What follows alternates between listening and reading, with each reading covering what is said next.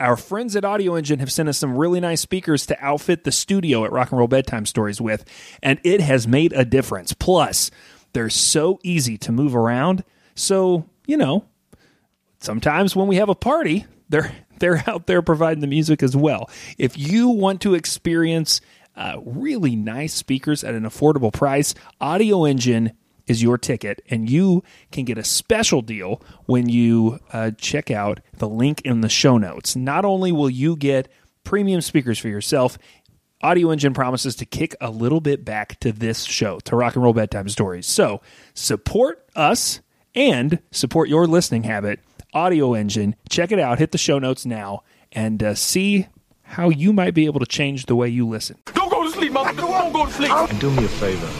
Don't disturb my friend. He's dead tired. Well, what the hell are you saying, Doss? You've lose half your body sleeping. I sleep pretty hard. Welcome to Rock and Roll Bedtime Stories. Hey, it's Brian. And hey, it's Murdoch. Welcome to Rock and Roll Bedtime Stories, everyone. You might know it's wearethestoryguys@gmail.com if you want to get involved. That's how this show works. People send letters. We do a bunch of research and report back. And today we've got this one. It opens with a fun sentence. Tell me I'm not on lewds. Yes, it does. I heard that Dimebag Darrell was offered the guitar gig for Megadeth, but turned it down because he wanted his brother Vinny to play drums. Mm-hmm. How cool would that have been, and how music history would have changed. I love the show. Keep telling stories. Thanks, Jason, the lewds dude. You ever done Quaaludes? No, man, negative. And that lingo was like, that was gone by the time I was old enough to like be into drugs at all. Like, I don't know that was like available at the guy's house you went to buy drugs at. So lewds, I mean, Elvis was into lewds, but lewds get associated with music other than Elvis, but not metal typically. Yeah. Lewds were a big part of the disco scene in the 70s. Literally, you're talking about what they were called. Do you know the term disco biscuits? That's what they used to call them. And now you think about them unfortunately with Cosby. Oh God. With Spanish Fly and The Wolf of Wall Street and that thing. Yeah, they definitely got used for some nefarious means despite their propensity to relax and help a person feel euphoric. So I do hope Jason is not, in fact, on lewds. I will say that. Yes, that's right. And Jason, I can tell you definitely, you are not on lewds. Jason, you are not on lewds. Because that rumor you're asking about is 100% true. Oh, my God. Let's just jump right into this. Tell me how you feel about Pantera. Fuck, I love Pantera, man. In the early 90s, they basically kind of took over Headbangers Ball. Like, they were on it seemed like, all the time. And Ricky Rackman, who was the host, clearly buddied up a lot with those guys. So you saw a lot of that. And that band was great. And as far as the 90s went, Metallica went classic rock, and Pantera just leaned into being heavier. Yeah, they were definitely like a T-shirt band for me. That's a phrase I introduced back when we talked about the Misfits, because I feel the same way about the Misfits. I for sure knew about their branding way before I knew anything about their music, because I would see people wearing those T-shirts. But here, let me see how much you know about Pantera. Which came first, the band or the race car? Yeah, it's the race car, because Vinnie Paul is on. How much do you like Pantera? Vinnie Paul has said that a friend told him to name the band that in high school because it's a badass car, and it's Spanish for panther. What's the thing from Anchorman? What's the Sex Panther? The Sex Panther. And if you want to go deep on the message boards, and man, this is some stuff I would never talk about. It may or may not be the name of Jesus' biological father, depending on where you fall in that conversation. I'm just assuming Brian has more to say about it than me. Listen, you're just naming a whole lot of reasons why I both wouldn't and shouldn't have listened to that band when I was in high school. So if you fall into the category of Brian, which if you do, let's real quick just tell you the thing you need to know about Pantera. There's two brothers. These Texas brothers. They're Abbotts. It's Vinnie Paul and Daryl.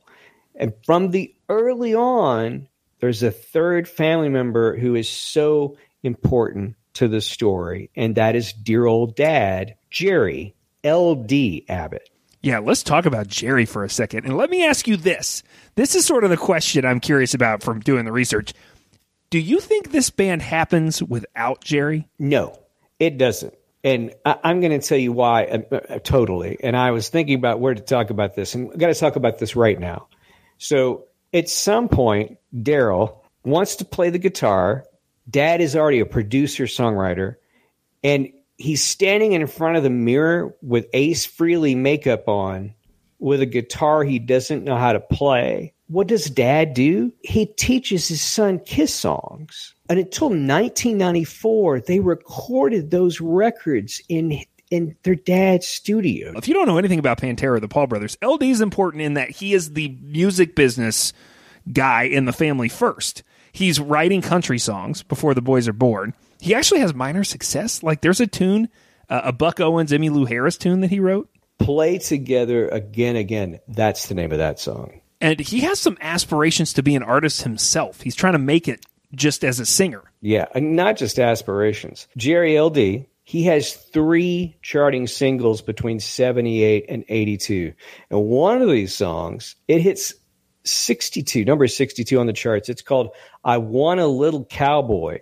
And here's what that song is about. It's about an expectant dad who's planning on a rodeo career for his son who is not born yet, and one in which he seems to be in charge, and then he finds out at the end of the song that his wife has a little girl. From that period of time, the classic country song construction, a story that repeats in the verses and then there's a twist ending.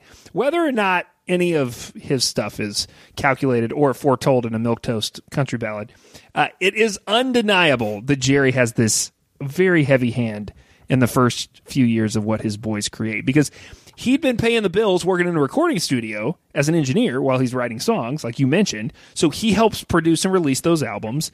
Everything they put out between 83 and 88, he has his hands in, and he manages the band during this time. And so let's be clear. 80s Pantera was playing 80s metal. Do you have any of these early Pantera songs you recommend? No, I mean, they all kind of suck. I mean, they all do. And I think it's like David Copperfield magic, how it's hard to find them. You know, it's like there's certain artists that's been able to find the whiteout to put make things disappear a little bit. You know, you can dig around. You can dig around on YouTube. I think I threw some in the show notes. I appreciate a song called "Widowmaker" from Metal Magic, which is the very first record. That's a bop. It still holds up. Yeah, the Pantera that is typically thought of by most metal fans starts in 1990, and that is the Cowboys from Hell. This is what you mentioned, right? This next string that puts them on Headbangers Ball. That one. And then 92 is Vulgar Display of Power. And there's a lot of things that gets them into this place. Atco Records, an imprint of Atlantic. You might have seen the Rolling Stones on that sticker, that label. Yeah. They get a new producer and new management. But for the purposes of Jason's question, great question, Jason, by the way, we need to stop before we get here. Yeah. So midway through the 80s, the band replaces their singer with a guy named Phil Anselmo. And around this time, thrash metal starts to break wide. There's these big influential albums coming out. And the first album with Phil will be the last 80s album. It's the one before Cowboys. And it's called Power Metal. This is like the bridge between the two eras. And the comparison here roughly is like Judas Priest. Yeah, I dug up this quote from Phil in 2013. Someone asked him about this record, and he said, "To say I'm proud of it, no, I'm not. But to say that we as a band were still trying to discover who the fuck we were and what we could do, that's very evident." This album's not a success. It doesn't chart, but it is after its release that Daryl gets a phone call from one Dave Mustaine. Hey, I want to make sure to mention that Daryl used to go by the name Diamond Daryl during the 80s period. And that, my friend, as you already alluded to, is a Kiss reference because Dimebag loved Kiss. Did he love Kiss? He was buried in a Kiss casket. Way ahead of ourselves there. But when Daryl started to look like the Daryl we know now with the colored goatee and all that, and the little shorts. When he started doing all that, he felt like Diamond was not the right modifier for his stage name. So he acquiesced the name that Phil liked to use for him because he was paranoid about getting caught with weed. And who isn't? Fair enough. Yeah, so the story is that he just never wanted to be carrying more than a dime of weed around. And so let's talk about Dimebag Daryl. Some people, you'll read it, it'll say that Dimebag is one of the greatest guitar players of all time. How do you feel that might be the case? I think that he definitely is in terms of being influential, and he stepped up the game of what ZZ Top was, kind of being this kind of groovy thing.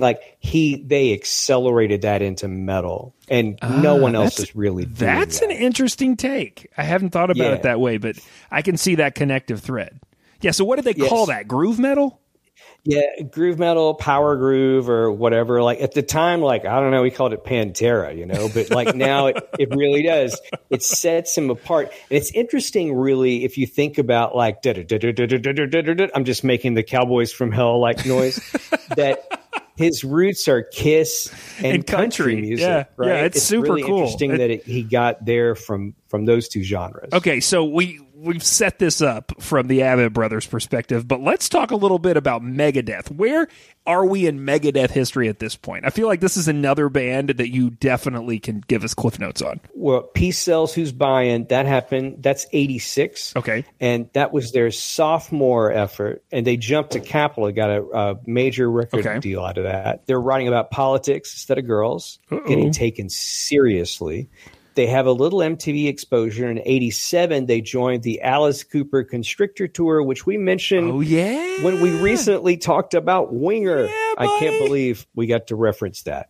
I did twice. It's funny how these things crop up over and over. So they're actually a little ahead of Pantera in terms of becoming a band that the world's noticing, right? And taking not as a joke or as a flash in the pan, but taking seriously. And to that point, Penelope Spheris does that exactly in The Downfall of Western Civilization Part 2. You will find a way to bring that documentary up if in any way possible. but it does. I guess it does apply here. It does, because they're put as a contrast against hair bands.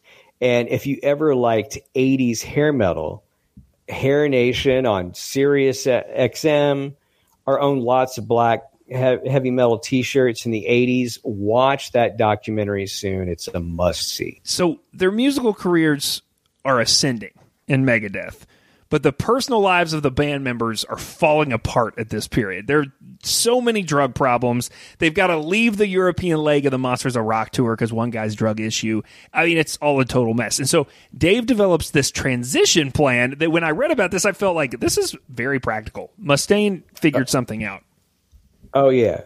This is terrific work on his part. So the guy playing drums at the time his name is Chuck Beller, or I guess that's how you say it. He had joined the Megadeth camp as the drum tech for Gar Samuelson, their previous drummer. So Dave sees the succession plan possibilities here. And when he starts to get worried about Chuck, he makes sure that Chuck has a good drum tech. Everybody see what's happening here? So he hires a guy named Nick Menza. And when things go south with Chuck, Nick is the on-deck guy who gets to take the gig. But at the same time, Dave's getting suspicious of somebody else in the band, and that's this guy he's got playing guitar named Jeff Young.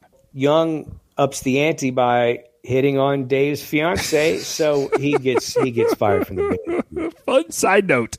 Have you ever heard the story about how Jeff Young got hired in the first place? It's freaking awesome. You tell it, because it's great. I love this. So he is the guitar teacher for Jay Reynolds. Jay Reynolds gets a call to replace Chris Poland in Megadeth. Now, I don't know if you've caught on to this yet, but Dave Mustaine hired and fired a shit ton of people in the history of Megadeth. It's really just Dave Mustaine at this point. So Chris Poland's leaving. Jay gets hired to replace him. Jay needs to learn all of the complicated solos, especially from Peace Sells. And so he hires his guitar teacher. He says, listen, dude, I'll give you a bucket of chicken and some beer, and probably some money, if you can transpose out like what all of this looks like on paper. And it takes him such a small amount of time to do that when Mustaine finds out that he was able to do it so quickly, he rescinds his offer to Jay and hires Jeff instead. Yeah, totally weird, right? So now things have soured between these two. Now Dave needs to hire yet another hired gun. So he calls this dude who he knows from this band who we have already talked about called Pantera. He calls Diamond Daryl. Diamond Daryl. Mustaine's quote about the whole situation is, quote, "Fate would have completely changed if I would have called him before I called Nick Menza." And here's the rest of that story. Jason, by the way, this letter was awesome. Just saying. So Dave, this is from him. He said, "Hey, Daryl, I'm looking for a guitar player." And he goes, "Can I bring my brother?" And I went, "Who's your brother?" And he goes, "Vinnie Paul. Don't you know Vinnie Paul?" He wanted to bring his brother and have him play with us. And I go, "Oh, man, I just hired Nick Menza." So can you imagine what Vinny and Daryl could have been with me and Dave Ellefson? It would have been pretty cool. So let's just go ahead and let Jason know for sure. You are not on lewds, probably because Megadeth did all the lewds for you. There's just a string of former guitar players strung out on Quaaludes. Yeah. So I will say, all joking aside, in researching this story, I actually found something more shocking and definitely more bizarre. This guy, Nick Menza, he's the reason that Dimebag Darrell doesn't play in Megadeth, right? But he and Daryl have another connection. They both will die on stage. So give us a little background on Nick Menza before we hit the crescendo here and talk about what unites the two of them. First, we got to talk about Nick Menza's dad, just like we've talked about the Abbott brothers' dads. Right? Oh, wait. One thing we should say about LD, there is an LD autobiography. Oh, I didn't know that. It is wild, wild, wild. He had a Twitter account that was active until sometime in the last 10 years, and you can go watch him try to sell this book online, and you can get a feel for what this book is like. So I believe I threw a note in the show notes, a link for you to check it out. It's something. But anyway, tell us about Don Menza. Don, he's a jazz saxophonist who played with some heavy hitters, Stan Kenton, Buddy Rich. And in the 70s, he's in the frickin' Tonight Show band. Oh, my God. As for Nick, he's playing the drums as a toddler, and he gets his first pro gig at 18 when he's in the band Rhodes, the band that features Kelly Rhodes. Yes, that is the brother of Randy Rhodes? Unbelievable. Right. So after that, then he does some of this typical LA musician stuff where he sits in with a ton of LA metal bands, and then he transitions to session work. He's actually on a recording with Fogerty at some point. He's doing jazz stuff, blues stuff, and then he catches the attention of Chuck Baylor, which we talked about, of Megadeth, and he becomes his drum tech, and eventually he will become his replacement. Don't forget that an easy way to support Rock and Roll Bedtime Stories is through Patreon. Patreon.com/Rock and Roll Bedtime Stories puts you into a reservoir of extra content from the show. Yeah, there's tons of stuff there, from extra episodes where Murdoch and I talk about playlists or top 5 lists that we've made, all the way to outtakes, extra moments from the show, especially recently. I know, you may not think we edit, but we do. We do a lot of editing on the show, and sometimes there's big chunks of our conversations that get cut out for time, and you can have them. They're up there on the Patreon, along with weekly newsletters where Murdoch and I run down music we're listening to, things going on in our personal lives, headlines from the rock and roll world, a whole lot of stuff. You can get involved and make it really easy to get in touch with us. There's a messaging system within Patreon that makes it very easy to communicate directly with both Murdoch and I. So if you want to do all that, if you want to be a little closer to the show and have a lot more content for your listening pleasure throughout the week, then go ahead. Patreon.com/Rock and Roll Bedtime Stories. $5 a month, $10 a month gets you 2 different levels of access, or just, create a free account and see what you're missing. You can do that as well. It's patreon.com/Rock and Roll Bedtime Stories.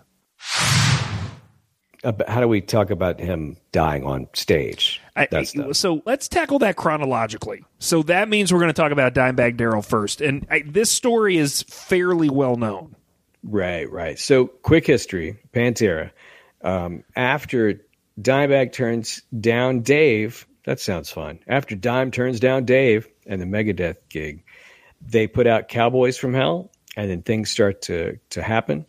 And instead of load and reloading, they go heavy with Far Beyond Driven, which becomes their only number one record and probably the heaviest number one LP on the Billboard charts ever. A couple more albums and the traction really takes hold with some big songs, big tours, but Phil had a back injury and it spirals with booze, pills, and then heroin. He overdoses in 1996. He actually legally dies. His heart doesn't beat for like 5 minutes, and then they bring him back to life. And all this time, a pretty big rift has grown between the brothers and Phil. Yeah, so if you fast forward just through the end of the 90s and into the early 2000s, the brothers officially disband Pantera at the end of 2003 after Anselmo basically quits talking to them and spends all his time on side projects. That's according to the brothers, although Phil says it was mutually decided on a break after 9/11. So the brothers then, Vinny and Dimebag Darrell, they decide to start another band, and this one is called Damage Plan. And Phil does a whole lot of things. The project I liked the most was Super Joint Ritual. The thing I disliked the most was Phil doing the White Power salute at a Dimebag tribute birthday thing, but we're not even going to talk about that in our show today. Yeah, there's a few things that get a little problematic about these dudes, but let's talk about this Damage Plan record. So they put out a record almost exactly 20 years ago. It was February of 2004. It does pretty well commercially. And then they go out and they play it live. And it's that December 8th, Columbus, Ohio. This is where things go very, very bad. And there's another rock and roll tragedy, December 8th. That is John Lennon. Oh, yeah. Is that when he died? That's when he got killed? 1980. All right. Yeah. Let's since we're just jumping in here, let's go ahead and offer a trigger warning because this is an extremely upsetting story. If you don't know the details, we're just warning you. Pantera, at their height, were playing festivals and big venues, but as often is the case, you start over. You start back at small clubs. So that night in Columbus, they were playing at a club that could fit 600, but they had only sold about 250 tickets. I find this shocking. I mean, Columbus isn't a small town, right? And it's Vinny and Dimebag, and I read that the tickets were like $8. They couldn't sell more than 250 of those? That just seems crazy to me. But I when I read about this, I'm a club show guy. And you know this about me. I love seeing artists in small venues. You know where my favorite venues are and which ones I like to hang out in. So I relate to this story on a different level than I think some people do who maybe don't go to shows like that all the time. When I read this firsthand account of sort of what goes down and how it goes down, it feels very familiar. Like I understand the setting viscerally. The man who will be held responsible for this incident is a 25-year-old man named Nathan Gale. He had been in the Marines, but only for 18 months. He'd been working a lot of blue-collar jobs and was playing semi-pro football. Yeah, it's interesting because a lot of the original reporting from the days and weeks after this incident, it's all still available on the web. So you can see how this story is told initially and how it develops. But what seems pretty clear now is that you just have a man whose mental health has fully deteriorated. That's correct. He had a diagnosis as paranoid schizophrenic, and he wasn't taking any medication at the time. Now, what people want to fixate on in the early reporting is this question of why he did it, right? But I think why he did it becomes moot when you attribute it to being mentally unwell. The reason that is said that Nathan Gale, they like what Nathan Gale is thinking or what causes him to take these actions in his own head at the time seems to have been loosely connected to his relationship with Pantera's music in some way, shape, or form. Sometimes you hear that Gale was mad about the breakup. I don't actually think that's the actual story. It seems a little more consistent that he had this delusion that he had written some of their songs and they had stolen them from him. So it's a cold, long December Midwestern night a few weeks before Christmas, and he doesn't have tickets to the show. He waits out in the parking lot through 3 opening acts, jumps a fence, and comes into the club through the side door during Damage Plan's opening song. If you've never seen video of Dimebag playing, he just bangs his head the whole time. And that's what he's doing when this 250-pound man comes barreling towards him with a 9mm, and he's completely blindsided. So I'm just going to read from the original Rolling Stone story. Daryl Abbott lay on the stage bleeding from his head. While most fans fled, one concert goer, Mindy Reese, a registered nurse from Columbus, rushed forward. And I said, this is now Mindy talking, "Fuck this, I'm a nurse. He needs help. I did chest compressions for 15 to 20 minutes, and I kept saying, Dimebag, come on, please stay with me." Abbott was near death by the time paramedics arrived. This gets lost in the story that a lot of people don't know is that Dimebag isn't the only person that gets killed here. There are 3 other victims. There's a 23-year-old fan. His name's Nathan Bray. A Damage Plan crew member whose name was Jeff Thompson. And then a club employee named Aaron Hawk, who was 29. Now, here's more from that Rolling Stone piece. From the backstage area, Officer James Nijemeyer appeared carrying a 12-gauge Remington shotgun. He walked past a stack of amplifiers and saw Gale, who had taken a male hostage. Holding his gun to the unidentified man's head, Gale began moving toward the rear of the club. From 20 feet away, Nijemeyer fired once and killed Gale. Yeah, so this officer had been blocks away, and there was a call that went out that something was going on at the club. He gets there in 3 minutes. After the call goes out, he goes in through the back of the club, and all the chaos has already happened. There's already carnage. People are running around trying to leave, and he sees Gale near the rear of the stage. There are other officers that had shown up and come in through the side doors, and Gale is trying to retreat from the other officers, and to do so, he grabbed a hostage. So this is that officer talking in a later interview. Quote, "There's no doubt in my mind that Gale didn't know I was there. From where I was, I could see he was focused on the other officers coming in the front. I was still hoping that he would let the hostage go and retreat. I was just trying to get as close as I could to assess the situation, and I was hoping he'd release the hostage so I wouldn't have to shoot. But then, while he was waving the gun around, he took it and stuck it to the hostage's head, and that changed the whole situation." So this officer gets himself 20 feet away and takes a single shot with a 12 gauge and kills him instantly. It'll later be discovered that the gunman had 35 rounds of ammo left. Yeah, I mean, he is heralded as a hero, this officer is, in the aftermath of this, mostly because of that fact. Because the thought is, we have no idea what this guy was going to do or what other damage he would have caused when he had that much ammo. Now, 10 years after the incident, the Columbus Dispatch does this "Where is he now?" sort of piece on the officer, and long story short, as you might imagine, this severely fucks this guy up. Long term. Within a few years, he's reassigned to the robbery division and pulled off of the front line of the police. He eventually just goes to work for the city in other capacities because he doesn't want to be involved in law enforcement anymore. He gets diagnosed, of course, with post-traumatic stress disorder and severe anxiety disorder. It's all a lot. Yeah, this is a bad couple years for club shows. At the time, it hasn't been a full 2 years since the Station nightclub fire in Rhode Island. Oh my God, were they that close together? Yeah. 2003, beginning of 2003 and into 2004. Yeah, you're right. They were pretty close, the fire in Rhode Island. So do you remember having trepidation about going to shows? No, not really. I was always thinking about this. 2004, not really, but I think it was because I was young and dumb. The venue that I used to attend all the time at this point in my life was a room that historically was known as Clunk Music Hall, and then it became just the Music Hall. And at one point, I made a deal with the fledgling ownership to post their shows on their website for it to basically be their webmaster, a 2004 version of that, which was pretty uncomplicated, just so I could go to shows for free. And that room was all cinder block. And I shot part of a documentary in there. And I remember during the shoot, I had a big camera, and I was leaning with my back against the wall trying to get a shot of the back of the stage.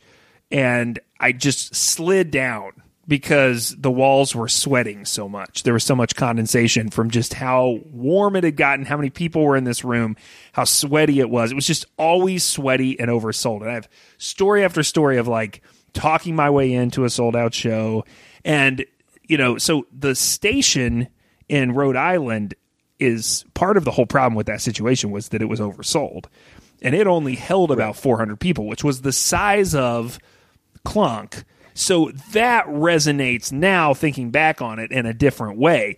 This room they're in Columbus is a little bit bigger. It's strange to think about how easily things can go wrong in these situations when people don't agree to play by the rules. I remember going to a show very much oversold. There was an opening act that I don't think anyone knew was coming, and he had a guarantee too.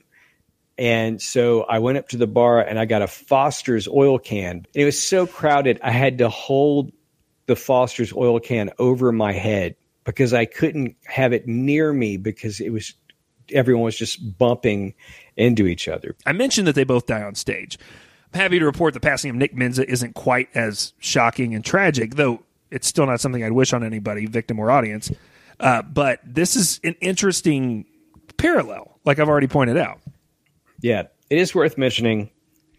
This is how he's exited out of Megadeth, the HR department, how they contacted him. Yeah. So before he dies, very early in his career, let's just say Mustaine was very bad at the firing of people. Someone needed to talk him through sort of the regular protocols of being human when it came to like replacing his musicians. Yeah, and after a decade in the band, Menza finds a tumor on his knee. He has to have surgery to remove it. And while he is in the hospital, Mustaine calls him and says his services are no longer needed. But Nick will work on some solo stuff, some collaborations, and then almost rejoin Megadeth a few years later. But he is told that he no longer has quite the hard skills to do it anymore. Then he almost like cuts his arm off. In 2007, there's this power saw accident. Power saw. Which is terrifying. He has to have reconstructive surgery on his arm. And then he bounces back, and he'll continue to work with different acts all the way up until 2016. Right. And on May 21st, 2016, Menza was performing with his band OHM, which could be Ohm, at the Baked Potato Jazz Club, which I assume the only way you pronounce that is the Baked Potato Jazz Club in Studio City. 3 songs into the set, Menza collapses, and an autopsy later showed the cause of death was congestive heart failure. He was dead on arrival at the hospital, age 51. I did learn during the research for this episode that while dying on stage is fairly rare, there have actually been quite a few folks who almost died on stage or left the stage in a dramatic manner to die later. There's a link in the show notes to a couple of places where there's like catalogs of instances of this sort of thing happening. Most of them not super well-known actors or performers, but a few notable ones worth mentioning. I did not know that the French playwright Molière collapsed in a coughing fit on stage and then was carried to his house where he died shortly after. So it's not, we've never gotten to say Molière on this show before, but we're now connecting him to the lore. Done. Tiny Tim, which I learned his name is Herbert Cowrie, I guess. He died November 30th, 1996, which doesn't seem that long ago, but it's 28 years ago. At a Minneapolis fundraiser, Tiny Tim cut short his rendition of, you might know, you can imagine, Tiptoe Through the Tulips. He turned to leave the stage. He was felled by a heart attack and was pronounced dead on arrival at the hospital. But here's something that happened in the town where we live here, where someone did not die. About that. Oh my God. It is an amazing story. So Richie Faulkner is a guitar player in Judas Priest, not an original guitar player, but nonetheless, he is there. He survived a aortic aneurysm. Oh my God, I forgot about this. And if you don't know what that is, that means the large artery in his heart basically ballooned and ruptured, and he started having like blood filling his chest cavity. So they were playing here in Louisville at the Louder Than Life Festival before Metallica, and he felt really weird after the set and got into a chair afterwards and literally thought he was going to drive back home to Nashville, which is like about a 3.5 hour drive. He had no idea what happened. And at some point, someone put him to take him to a hospital, And he was in the hospital for a long amount of time in an operating room. And they found out that is what happened to him. So here's the quote he has, which is the most rock and roll thing that I'm going to be able to say today. And you're going to hear today. And I'm glad I get to say this to you. And you get to hear this through your big eardrums. This is a quote from Richie. One question I had for the doctors was how I was able to go on for so long because, once those things rupture, you've pretty much got a couple minutes and you're gone. They think that maybe my adrenaline was so high because we were playing and my heart was pumping hard enough and fast enough to keep me going long enough to get pumped up with more adrenaline to keep me going to the hospital. So I can literally say that the power of heavy metal kept me alive long enough to save my life. It was literally, possibly saved by metal. By metal. You got to say it like that. It was saved by metal. Yeah. Hell yes. I appreciate that you also brought it back to Judas Priest, the band that Phil Anselmo made Pantera sound like in the late 80s. It's all very, very good stuff. If you've got a question for us, it's wearethestoryguys@gmail.com. Support the show at patreon.com/rockandrollbedtimestories. You can find us on Instagram too. Again, yes, /rockandrollbedtimestories. Or visit our website, wearethestoryguys.com. We appreciate you for being part of the show. And what should people keep doing until next time, Murdoch? Keep telling stories. Rock and Roll Bedtime Stories is a Story Guys production. The show is produced and edited by Brian Eichenberger. Get more stories, hear more podcasts, and book the guys for your conference or house party at wearethestoryguys.com. Copyright Boy Have We Got Stories Productions. All rights reserved.